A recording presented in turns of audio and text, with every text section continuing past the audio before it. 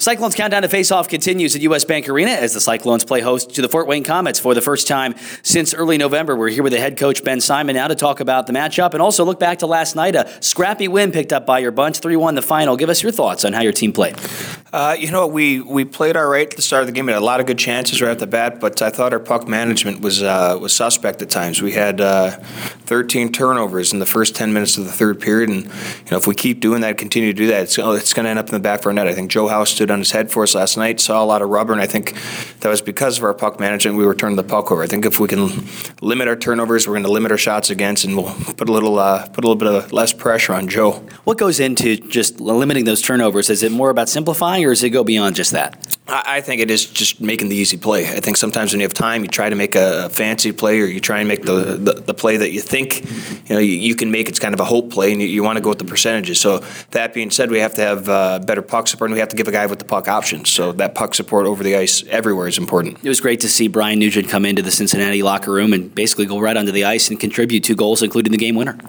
Yeah, he had a long travel day. His flight was canceled originally, so we had to scramble to get him another flight. Flew all through the night, got here late, about midnight the other night. Got a quick sleep in a pregame skate, and then was terrific. And he hasn't played in a while out west there, so he came in, and we knew he'd be a little bit rusty, but for the amount of time off he's had, he was a very effective player last night. It's hard, and you mentioned the numbers, not to be impressed with what Joe Howe did last night. 40 saves, it was his career high. I'd imagine it makes you rest a bit easier knowing that no matter which goaltender you've been able to put between the pipes, you're going to get a good performance. Yeah, absolutely. Both our goalies right now, Joe Howe and Rob Mondor, have been tremendous for us, and right now Joe's playing very well, and Robbie's played well when he's in there too. So we're confident with whoever we put in net right now. It's nice too, because you got to think, coming into the season, nobody really knew about Joe Howe. You didn't hear him coming into the year as a Cyclone potential prospect. You find him, you sign him, and here he comes and makes the most of his opportunity. Is there any better type of a story for a player in this league to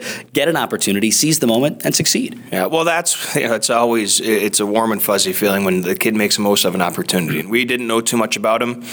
We know he's a character guy, and he played with Josh Burkles, and he spoke tremendously of him, and he was grateful for the opportunity. He came in here and he's worked his tail off, and he's obviously had early success here. It's the Cyclones and the Comets tonight from U.S. Bank Arena, and we'll have more with the head coach in just a moment. You're playing a Fort Wayne team, as I mentioned, that you haven't seen since early November, although their roster is probably a lot different, maybe even close to 60 or 70% different than the last time you guys met. What are some important things that you need to do against them to be successful? Yeah, well, you're right. The last time we played them, there's only, I think, going over comparing rosters, it was they only have 8 of the current players from that game before, but they've acquired a lot of skill guys. They've got a lot of guys that shoot the puck, a lot of guys with terrific vision and hands, and we just have to play hard on them. So it's definitely going to be a tough game. We're going to have our hands full. With last night being an exception, your team held your opponents on average to about 30 shots per game. What kind of things have you been able to do successfully to keep those numbers alive?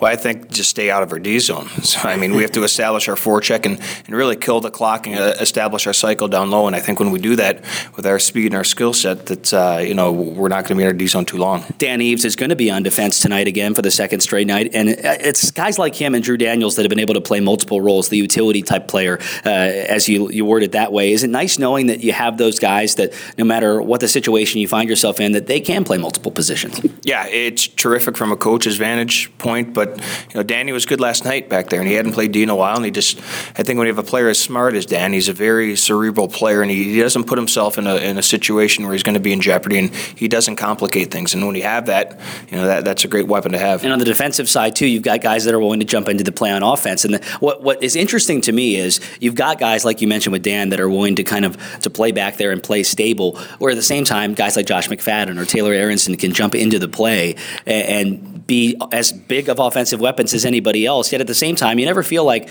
they're sacrificing the back end at the same time. Yeah, no, they've learned. I think they've gotten progressively better this year as to how to pick and choose and where to pick and choose their spots to jump up in the rush. So they've slowly but surely gotten better at that, and hopefully they continue on that trend. Best of luck tonight. Thanks. Thanks, Nick. That's Cyclones head coach Ben Simon. We'll get scores of other games right after this on the Cyclones Radio Network.